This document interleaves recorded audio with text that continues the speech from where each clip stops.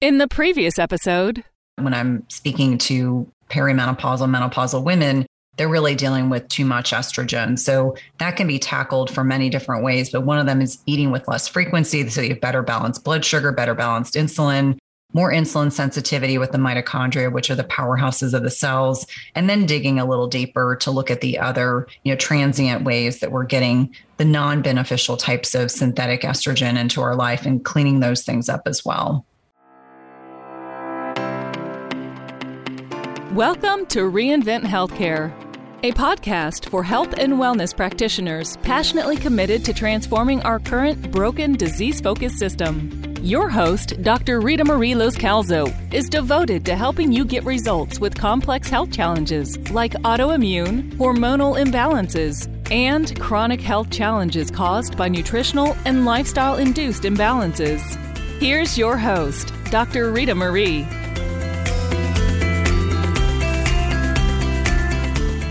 Welcome back to Reinvent Healthcare, the podcast for health and wellness practitioners who are passionate about making a difference. If you're a health practitioner who really wants to help people to get well, not to just cover up symptoms, not to just apply protocols, whether nutritional or pharmaceutical, we are doing a live event that's just right for you. It's called Functional Nutrigenomics in Clinical Practice, and it's all about how you can learn the genetic testing you can do with people to help you to personalize their diet and lifestyle plans. And when you put that together with your typical really great functional history and lab testing, you're going to have all you need. So join us for an online virtual event that you can attend from anywhere. It's June 2nd to 4th, 2023. And you can get there by going to nesliveconference.com. That's nesliveconference.com. And we'll also put the link on the show notes page. In keeping with the theme of blood sugar and insulin dysregulation, today's episode dives deep into the important testing that all successful practitioners need to master in order to improve and save lives of people whose function is suboptimal in this area. The tests we'll explore today are not utilized enough by conventional medical practitioners, and we're going to explain why this is a big mistake that can and does often cost lives. Our guest today is Annette Falconett, author of My Journey Back to Health, Living with Multiple Chemical Sensitivities. She's a health coach, nutrition therapy practitioner, and nutritional endocrinology practitioner who believes that real whole food is foundational to good health. Annette knows from personal experience that we have to empower our clients and patients to change the way they eat and make a lifestyle change that leads to a healthier life. Annette became interested in nutrition and alternative healing modalities in 1989 after she developed multiple chemical sensitivities while cleaning out her bathroom. She spent the next year in bed, and while in bed, she just started to read about alternative healing and nutrition. She was certified as a nutritional therapy practitioner in June 2011, joined the NEPT program, which is our nutritional endocrinology practitioner training, in October 2016, and then was certified as a nutritional endocrinology practitioner in 2019. She's been a coach in my client programs since 2017. So to say that I know Annette and her qualifications well is an understatement. In 2015, about 6.5 years ago, life threw Annette a wicked curveball when her daughter had her own health crisis. This experience taught Annette firsthand the importance of comprehensive metabolic testing and methods that you can teach your clients and patients to use at home to keep themselves metabolically healthy. We talked in episode 1 about the grim statistics related to metabolic health, and that a 2018 study concluded that 88% of the population is metabolically unwell. Think about all that potential. You can listen back to that episode for all the specifics. And now I would like to welcome to the show Annette Falconett. So glad that you're here, Annette. Thank you. Thank you for having me. This is great. Thank you for a wonderful introduction. And thank you for all the work you're doing and how many people's lives your story has impacted. So when I first heard your story of how you came to be so interested in blood sugar balance and to realized the importance of testing, I was completely blown away. And I've frequently heard you say that if you knew then what you knew now about testing for blood sugar dysregulation, you would have saved your family lots of heartache and suffering. So tell the audience what you believe could have made such a huge difference for your family had you known it about 6.5 years ago. Oh, yeah, that's a great question. My daughter, in January of 15, she was 21. She was away at school, and she came down with a virus, and it really knocked her down hard. You know, she went back to school kind of sick, and that whole semester, she was working a lot at school. She was doing side jobs. She was burning the candle at both ends, lots of stress that semester, and she was never really well.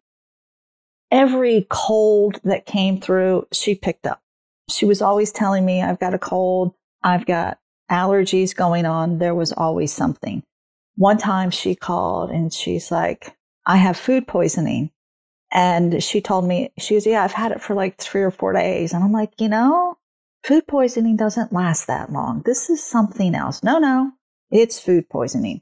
And she just struggled with her health that entire semester.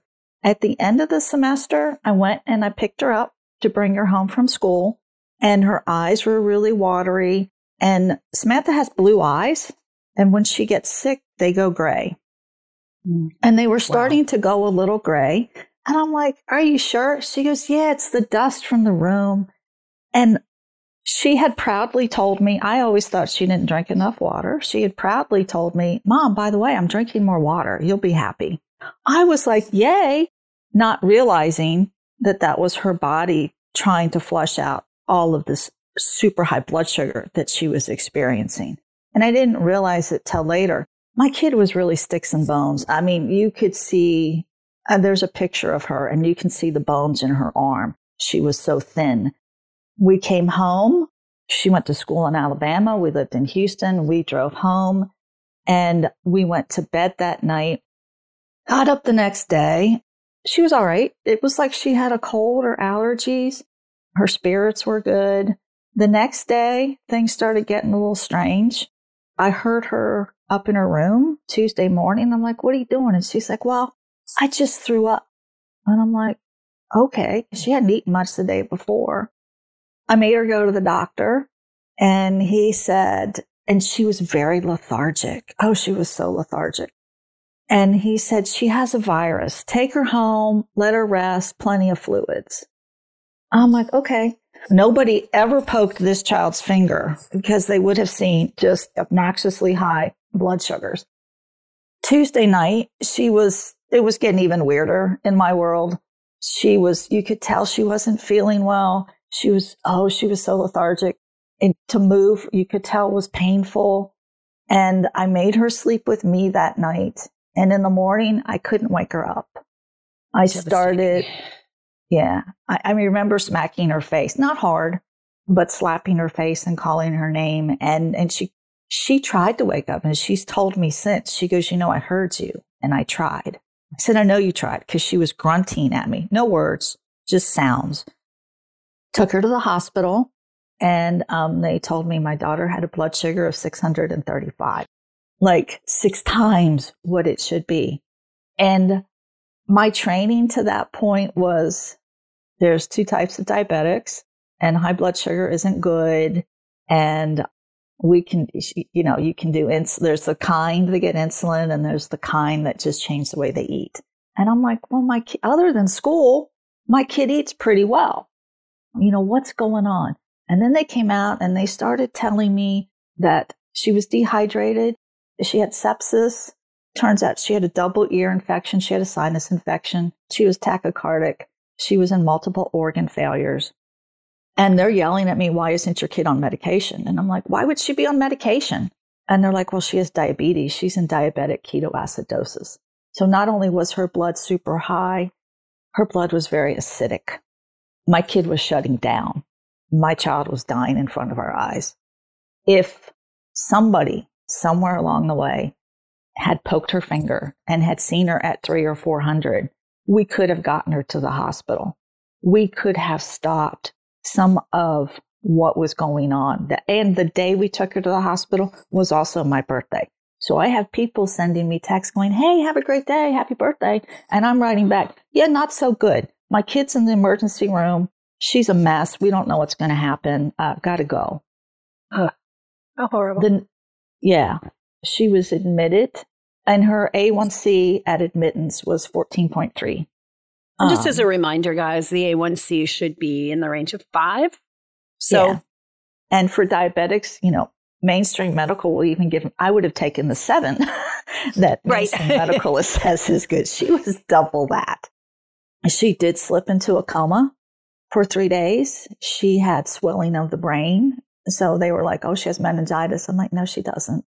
The swelling of the brain is a side effect. It's just a piece of being in diabetic ketoacidosis. They did a spinal tap on her, multiple, you name a test, they did it. Her kidneys were shutting down. She ended up having dialysis 4 times. In our case, her kidneys responded quickly and she no longer, they're fine. They've been declared healed. But, could I have saved her from type 1 diabetes? Probably not, because it is an autoimmune condition. And like I said, I could have. Anybody poking that child's finger would have stopped the kidney damage, what happened to her heart. Just so much. She should not have gone into the coma. Coma's can be part of diabetic ketoacidosis. So just a little bit of knowledge. If you come into my house now and you're sick, I'm poking your finger. We are testing your blood sugar. She had a friend come over. The friend wasn't feeling well. The girl's a pharmacist. She knows how we operate. We're like, give us your finger. And we're like, okay, it's not a high blood sugar episode, so we know it's not that. Now let's go on to the next thing that might be wrong with you. And when we ended up taking the girl to the 24-hour doctors, and I said, well, we took her blood sugar, and it was, 95. And he goes, you did what? Why? And I'm like, why? Well, I'm like, this one's a type 1. If you're sick, I test you. So. And rightly so. So here's the thing, right? You took her, she went to the doctor because she thought she had a virus. Mm-hmm. Why didn't they run a blood test? Just a normal, chem screen and CBC, just to see blood, she has some virus. Does she have why they didn't do what's kind of should be normal procedure if someone is ill? Right. Because she was a strong 21-year-old. She was healthy. We ate well. She was thin. Like I said, in retrospect, I realized she was too thin at that time. So it was just assumed that she didn't have, it was just a virus and it was nothing big and major going on.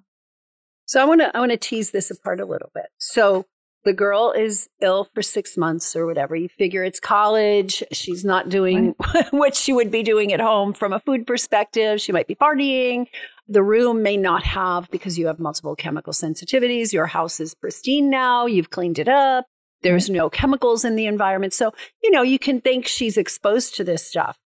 Right. But a simple test, that's one thing you didn't see, because as a mom, now as a nutritional endocrinology practitioner, right away, what are the things to look for, but you didn't at that time. Right. And if I know, what I know now, if I had it back then, I would have sent her to any lab test now. Any lab, because she had those in Alabama, and I would have prepaid for the tests, and I would have sent her in for general blood work. But I didn't know all that. You didn't know what you know now. Right. Yeah. You didn't know. But here's the thing. The doctor didn't know. And if you guys know why we're here, Reinvent Healthcare, this has got to change. A system like this has got to change. A 21-year-old who is diagnosed with type 1 diabetes from an emergency room with a 600 blood sugar and a 14 A1C. That should never, never, never have progressed that far. And going back to, could we have saved her from having type 1 diabetes at all? Probably not. Maybe had somebody started doing the testing like when she was a little kid and found some of these markers, which we're going to talk about in a minute, that could have told the community, the doctors, whoever she went to, that there was a problem. And that it could have been maybe halted a lot sooner, because likely this problem has been going on for a little bit, like maybe just slightly elevated blood sugar and that sort of thing. But it drives me crazy, and I know it drives you crazy to hear stories like this because it's a simple solution.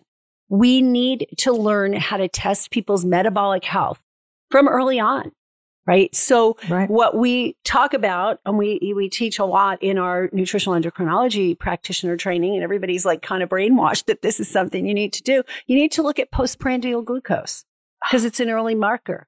That was a game changer for us later. So a couple years after 3 weeks in the hospital, 3 or 4 days in a coma at the age of 21, this was in, I found you in 17. So this would have been in 2017. I started studying with you, and Samantha started having some issues with her blood sugar control. And she was like, Mom, I keep waking up, I'm low, but I feel great. And and I said, well, your blood sugar's off. And she goes, no, I've got great control. And I'm like, do you really? And I said, because what you're describing to me is you're having some highs after you eat. No, I'm not. And I'm like, would you do, Mom, I know what my blood sugars are. I said, well, how many times a day do you prick your finger to test? And she goes 6 to 8 times. I said, okay. So let's say that's for like 5 minutes at a pop. I said, so you know what your blood sugar is like 1 hour out of 24. What's going on in those other 23 hours? That's what we don't know. And that's what's messing you up. And she finally went, she avoided doing blood work. She finally went, I got the blood work back, and I spent days just crying because her A1C was back up to 13. Her blood sugar on the day of the test was over 300. And I called her and I'm like, it's bad. And you're headed back to the hospital. And one of her biggest fears was being hospitalized in Alabama because she'd gone back to Alabama. I'm like, this has got to stop. So I got on a plane and I went out there because I was living in Houston, and she got mad at me. Like, she kicked me out of her apartment because she didn't like what I was saying to her, which was good because I had a hotel. It was fine. So I said, we have to do this postprandial testing. We have to. You're missing highs. And she kept going, no, I'm not. And I think let's stop there for a second, because I want to make a really clear point. What her diabetes doctor, endocrinologist, general practitioner, whoever was managing, told her to test 2 hours after a meal. Right. And what we know is that that's too late. Right. She's already had her highs. Yep. Yeah. Yep. The highs typically happen at 45 minutes after, maybe a half an hour for some and an hour and a half for others. But that 2 hour mark, ideally in a normal person, it should be back down to baseline, back down to fasting, 85, whatever. She would test before dinner or a meal, and she might have been 90. And then 2 hours later, she might have been, 95, 96. And she's like, it's good. So she agreed that she would do postprandial after lunch. So we got paper out and she started tracking it, and it was an eye opener. She was hitting 200 and 300 after these meals and then coming back down because, she had injected insulin. So she was coming back down to where she was supposed to be. But she got so into it because she was learning so much information. She got out all 5 glucose meters that she had, and we would do all 5 of them every 15 minutes up to that 2 hour mark. And it became I had insisted on 1 meal. She ended up doing it for 3. And that was so eye-opening for her. And it totally turned around the way she cares for herself. That's when she came to me and she said, I want a continuous glucose monitor. And she started, going to the gym. She can totally control her type 1 diabetes with exercise and food choices. It's amazing what she's been able to accomplish. But I wouldn't have known about the postprandial testing if I hadn't taken your program. As I've said to you before, thank you for helping me save her life, because she was headed back to the hospital. And I don't think the results would have been as good. Yeah. Second time around, no. Especially going into organ failure and kidney failure. No, it wouldn't have been. And, this is the stuff that needs to be taught. And I know that you and Anand took like a standard diabetes educator course, and they're not teaching people this, right? They're not teaching people how to manage that magic that happens, that critical period between the time you eat and that 2 hours. All of the different measures you get there, and you see a pattern and a picture. And knowing that and educating people about that can save their lives. And we're talking here type 1 diabetes, where it's critical because they're shooting up insulin. And we want to, ideally, you and I have talked about this a lot, ideally, you want somebody on the minimal effective dose of insulin. Correct. We don't want them to have to just, what do you call it? Eat and pray? Eat and cover. Eat and cover, which is what they're taught, right? Don't worry about what you're eating. Just know how much insulin to shoot to cover that amount. But what they're not telling people is the damaging effects of high levels of insulin. We all know the high levels of blood sugar, and I always call it the bad stuff, the blindness, the amputation, loss of vision, and dialysis, right? So, I just make them worse than they are, right? We call them the bad effects of blood sugar out of control. Blindness, right? Because it affects the retinas. Amputation, because it affects the peripheral nerves. And dialysis. And amputation is really more common. It's a type 2. That's part of being a type 2. Type 1s really don't have amputations because type 1s are usually caught pretty early on in the disease because they crash like she did. Because they crash, yeah. Whereas type 2s, they kind of slip through the cracks it can be up to years. For years, they can slip through the cracks. So they're actually more likely to have the amputation than a type 1. Yeah, interesting. And we've talked about this theory as well. I believe that type 1s become type 2 and type 2s become type 1 when they are doing the traditional approach. So give me an example is, if you put somebody on high levels of insulin and they're just told to eat and cover, and their insulin levels are really high, they're going to develop insulin resistance, right?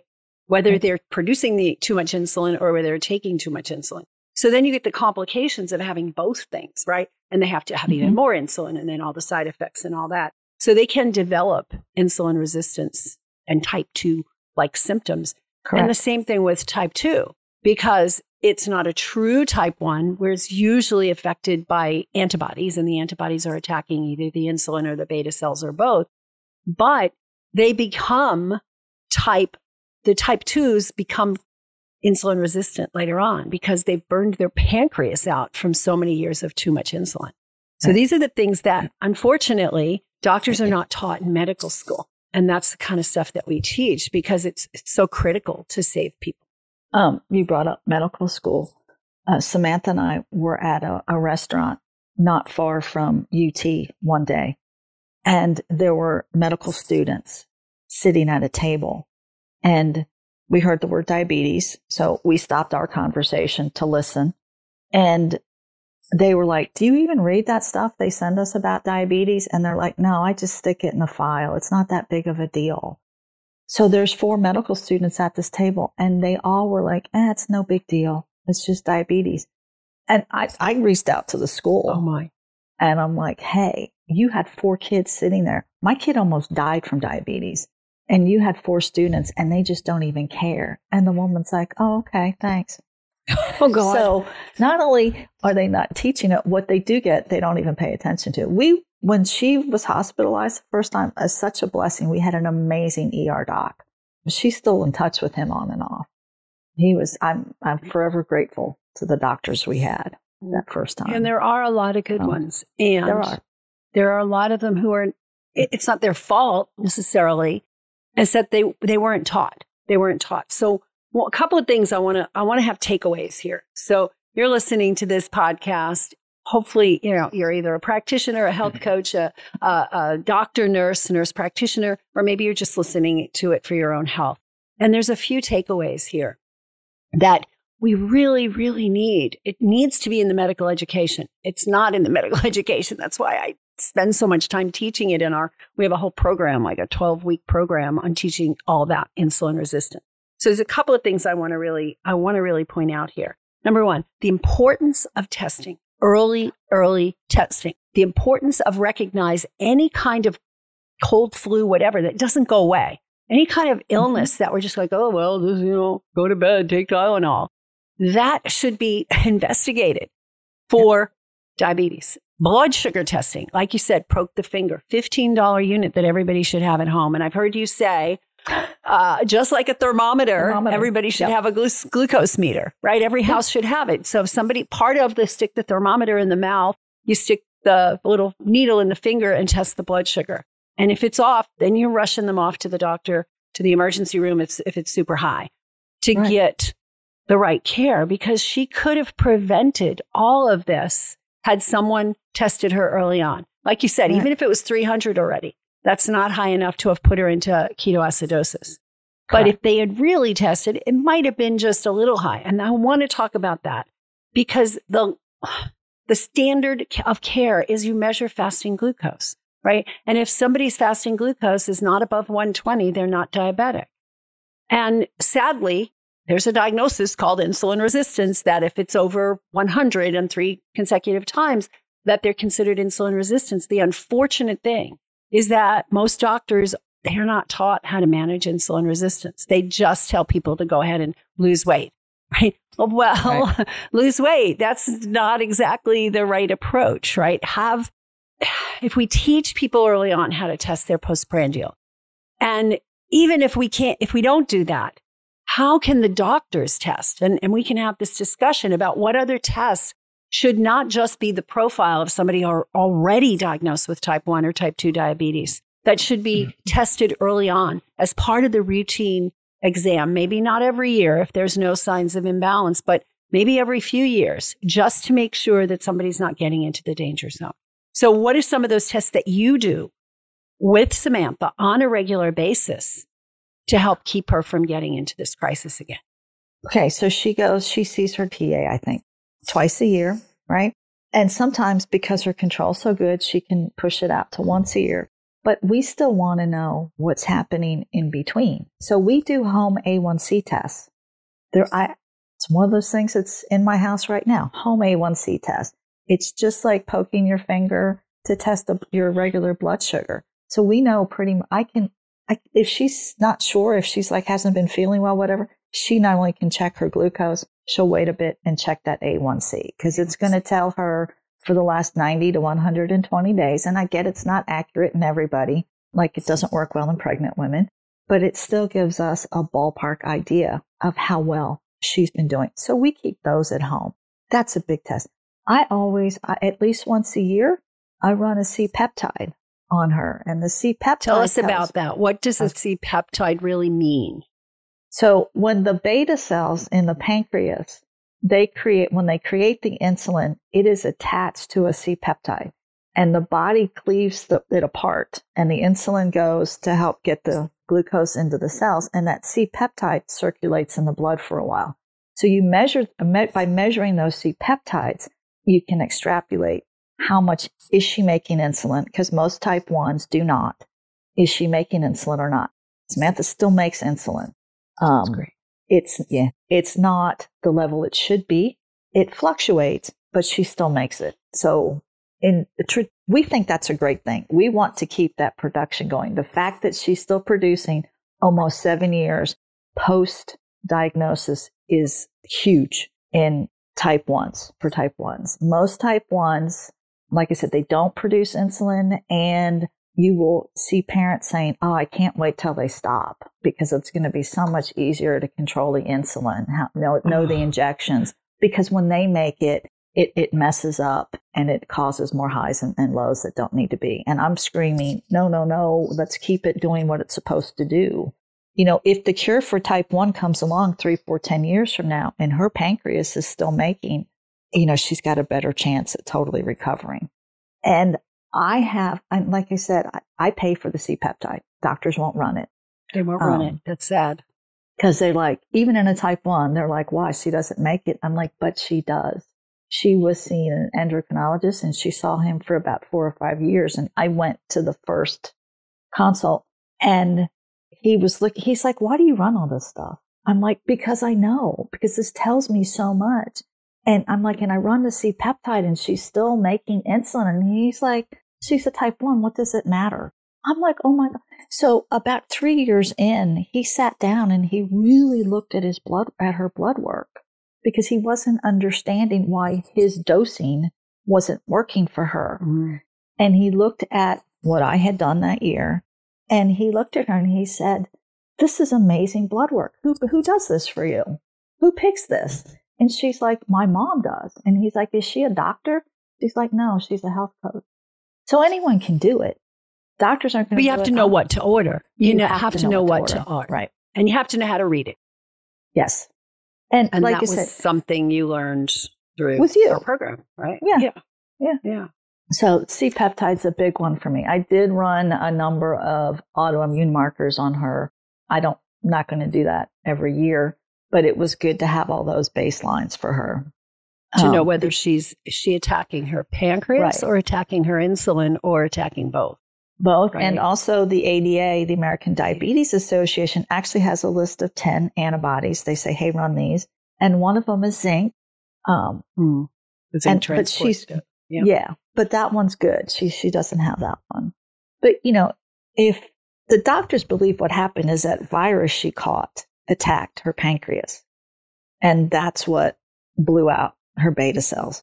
But like I said, if I could have caught it in between, there's a study out there called TrialNet, and type 1 diabetics, can go in and they join the trial and they start testing family members, and they'll pick up, oh, hey, your sibling has, some of the markers. So let's work on that sibling. And they can, in many cases, delay the onset and preserve beta cell function much longer.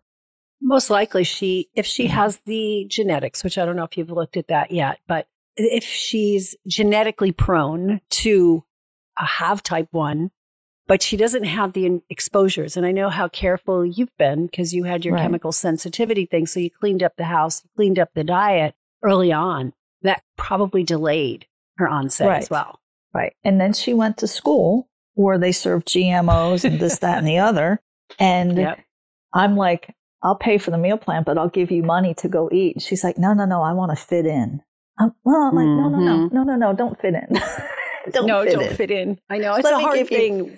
Let me give you food money. You can go get your own organic food. Yeah. So there's a lot here, a lot to unpack. And a lot of it applies not just to type 1 diabetes, but to type 2. And the failure of the testing that the medical, conventional medical is doing. And the beauty of right now in most states here in the US, you can get your own testing done, which is what Annette does. She mentioned a lab called Any Lab. There's another lab called Direct Labs. There's another one called Your Lab Work, and they're popping up all over the place. Somebody just told me yesterday on a call, and one of my clients said that she found that LabCorp now has a direct access that you can go in and order a test.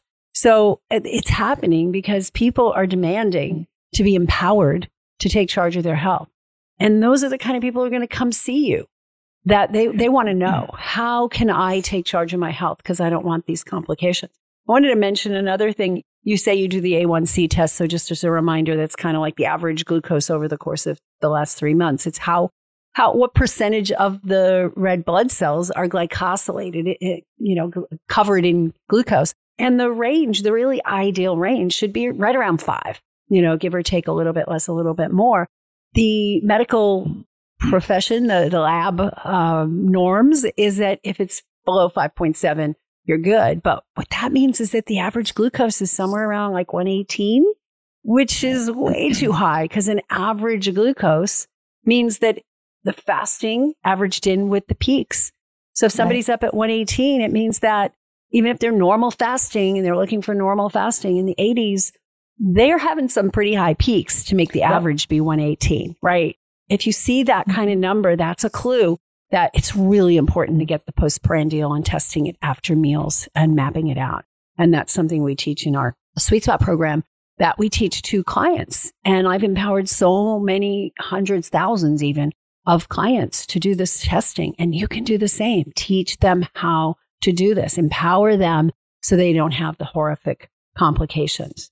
And then the other thing is, okay, let's just do the big reveal. Samantha's A1C as a type 1 diabetic. What is the range that the doctor is saying she should be? She should be, they consider 6 to 7 is good. She's currently, and I'll get where you want me to go. She is currently about a 5.5, which even that the doctors are like, why? This isn't, they think she's not well because she's at a 5.5. But the practitioner she's working with is thrilled. She's like, I wish all of my people were like you, because she has such amazing control. But when Samantha was like driven, she had a goal. She was going to get her A1C below 5, which is just not done. And she exercised every day, like at the gym, exercising. She ate all the right foods, and she actually had an A1C of 4.8. Wow. Which is unheard of. She and I went to a certified diabetes educator conference, and there was a guy that was speaking like we are, it's about food and exercising, and all of the certified diabetes educators, the CDEs, were like, oh, that's just not true. It doesn't happen that way. He's not a true type 1. And I made her get up and speak in support of him. And I said, you have to say what your A1C is, because at that time, she was the 4.8. And she looked healthy, and all of her muscles were toned. And I was then, and she said, no, he's right, because I have a 4.8. And I'm in a room later with like 20 educators, and they're like, did you hear that girl? She said she had a 4.8. She's not a type 1. There's no way. She was making that up. So I'm like, hey, that's my kid. She's not lying. I saw the test results. I know what her antibodies are. My kid is a type 1. It is possible. But you've got to see, there was a CDE in that room that was obese. And they were asking us, if your clients could change their food and improve, their health and their live a longer, healthier life with diabetes, would you encourage them to change their food? And this obese CDE said, no, because I don't want them to do without. I don't want them to feel cheated that they can't have what they want to have. So that's the hurdle in most of the mainstream medical field towards and type 1. It's so sad. It's so sad. Like, and people say, well, I don't want to do postprandial testing because I don't want to poke my finger that much. It hurts. It's like, come on. Does blindness not hurt? Does dialysis not hurt? I mean, all the complications that you're setting yourself up for, do they not hurt? Like, let's just, little pinprick, or get and you can always get them recommended and prescribed by a doctor for a continuous glucose meter. So we're almost at the end. So I want you to just briefly talk about the continuous glucose meter and why that's so important, and how they're becoming more and more available, which I'm thrilled with. I know. So like I said, in Alabama, Samantha came to my hotel and said, I want a continuous glucose monitor. And right now, the two big ones on the market are the Dexcom and the Abbott Freestyle Libre. And in her case, Dexcom was the better choice because of all the alarms on it. And it's really is made for type 1s. So she went that route, and it tells us 24/7 what her blood sugar is.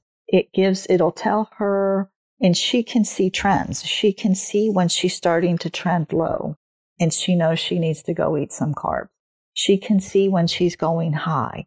So that means she either needs to, just walking can bring your blood sugar down. Mm-hmm. Just drinking some water can bring your blood sugar down. We saw it in the hospital time after time. They would come and want to give her insulin, and we'd be like, no, we're going for a walk. We'd come back, they'd retest, and they would have to give her less just because we walked the floor a few times. So just those things alone can bring it down. The Libre is great. It's kind of more marketed towards type 2s, but again, it lets you see what's going on 24 hours a day, as opposed to my kid telling me, I know what my numbers are. I text 6 to 7 times a day. You don't know what you're missing. You miss a lot. You miss stuff when you sleep. So they're wonderful tools, just amazing. Total game changer for us was getting the continuous. When she first went to the doctor and said, I want to get a Dexcom, he said, no, let me put this Libre on you. You wear it, you go home, wear it for 5-6 days. We couldn't see it. It was a demo, so only he could scan it. And we went back to his office, and he took it off of her, and they went and scanned it. And it was so scary. But again, it just showed her the only time she was down in normal range was when she was exercising. Other than that, she was in the 200s and 300s. Wow. So they're wonderful. Even when they don't work properly, they're still great because you can still watch trends. I wish everybody could get them. I do Not too. to wear all at the least time. To wear, but for a couple of weeks or a month to just see where you're at. And all diabetics should have them. I don't understand why they didn't just prescribe it outright on a type 1 diabetic. I think all should have it. So these are meters. This Freestyle Libre is now available only by prescription in the US, but in Canada, Mexico, Europe, you walk into the pharmacy and buy one. And in the US, you need a prescription. It's getting a little easier. I recommend it to all my clients and patients and people in my programs.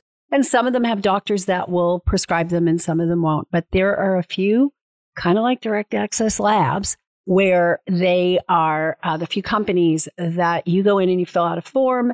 They have contracted with doctors that will prescribe and you get a prescription.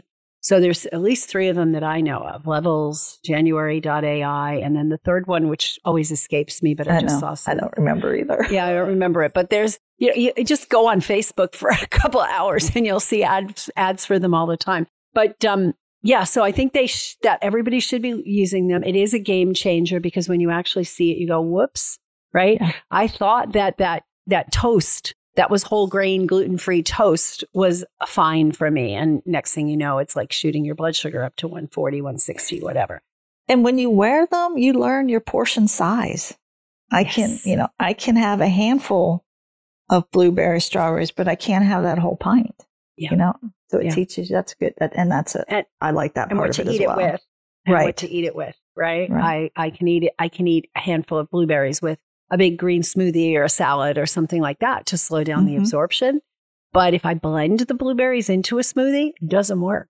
It doesn't work. It's too quickly absorbed into my bloodstream and my sugar goes up. So these are the things. Like, I think empowered self-care is the healthcare of the future.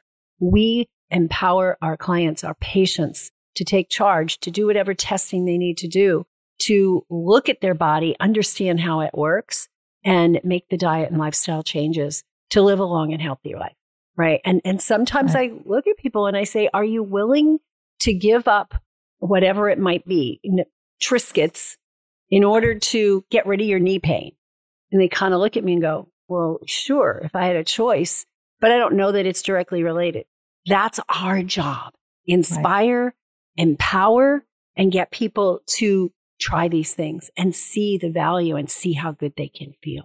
So I think we've covered so much today, Annette. I just so appreciate you being here. Let's just end with a summary of what testing we think that people should get, and you guys as practitioners, whether you are licensed to PA, whether you're an MD, nurse practitioner, or that you are a health coach or a nutritionist and can still do these tests, but you've got a little, ways to go around the system to get them. So what are the tests that you think that people, not the people who have diabetes already, just the average person that walks into our clinics or our programs, and what do you think they should be getting?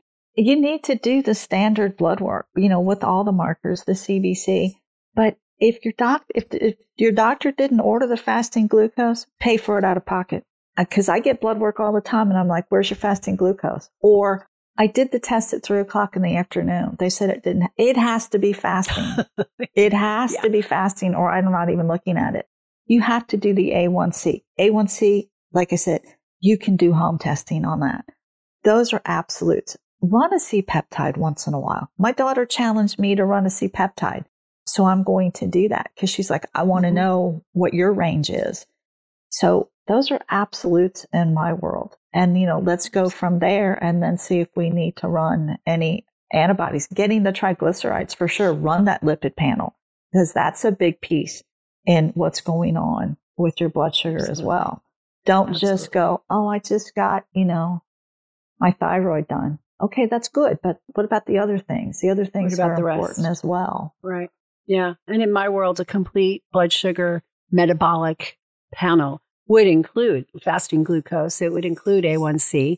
I don't always include C-peptide unless there's some reasons, but I'll run an insulin, right? I'll run an insulin because it's relatively inexpensive. And I think C-peptide is a little more expensive, but you can run an insulin and see, are they in that ideal range of 2 to 5? But if they're 2 to 5 and you're suspicious that they may have type 1 diabetes or an antibody reaction, then you have to do what's called a postprandial insulin. So you test it after their highest carbohydrate meal to see if they're responding, to see how they're, and then, the C-peptide definitely, if they've been diagnosed, I see. But postprandial insulin, glucose, right? You get a meter, you get a continuous, whatever, and you run that test on a regular basis. Last question for you, Annette. How often do you think that this insidiousness of type 1 diabetes, that people don't know it, and their kid might have it and ends up in an emergency room like yours? Is that a common thing? Yes, it is common. It happens a lot more frequently. And when she was in the hospital, actually shortly after she got out, I was reading about kids that were in the same situation as her, and they died. They didn't go home. So this can be deadly. Like I said, my child was shutting down. And if she didn't get the great intervention that we got, she wouldn't be here today. I wouldn't be here today because I wouldn't have gone down the diabetes path. Diabetes barged into my world. I didn't invite it. So now every time I can turn someone around, I can get a little piece of info out that they go, and change someone's life. It makes what we went through a little easier to deal with. Wow. Thank you so much. We've been talking to Annette Falconett. Check the show notes. You'll see some links and how to contact her. I want to encourage you to go deeper with this. We've provided you with a resource. It's called The Many Faces of Fasting. And in that document, I talk about all the different ways that you can do fasting, intermittent fasting, all the benefits, the effects that it has metabolically on the system. And if you go to reinventhealthcare.com, you will see that listed there regarding this show. And when you go there, you'll be able to download this document that I put together. And it's very, very detailed and very, very complete. And also, I'm going to leave you with this. You want to be the best practitioner you possibly can. Whatever reason you got into this, part of it, I'm sure, was to change lives, to save lives, to make life better for most people. So go out there, use what you've learned today, and shine on. Thank you for listening to the Reinvent Healthcare podcast. Join the movement of practitioners that are guiding people to actually get well rather than covering up their symptoms. Connect with us at reinventhealthcare.com to access resources and tools that will empower you to create a thriving health practice.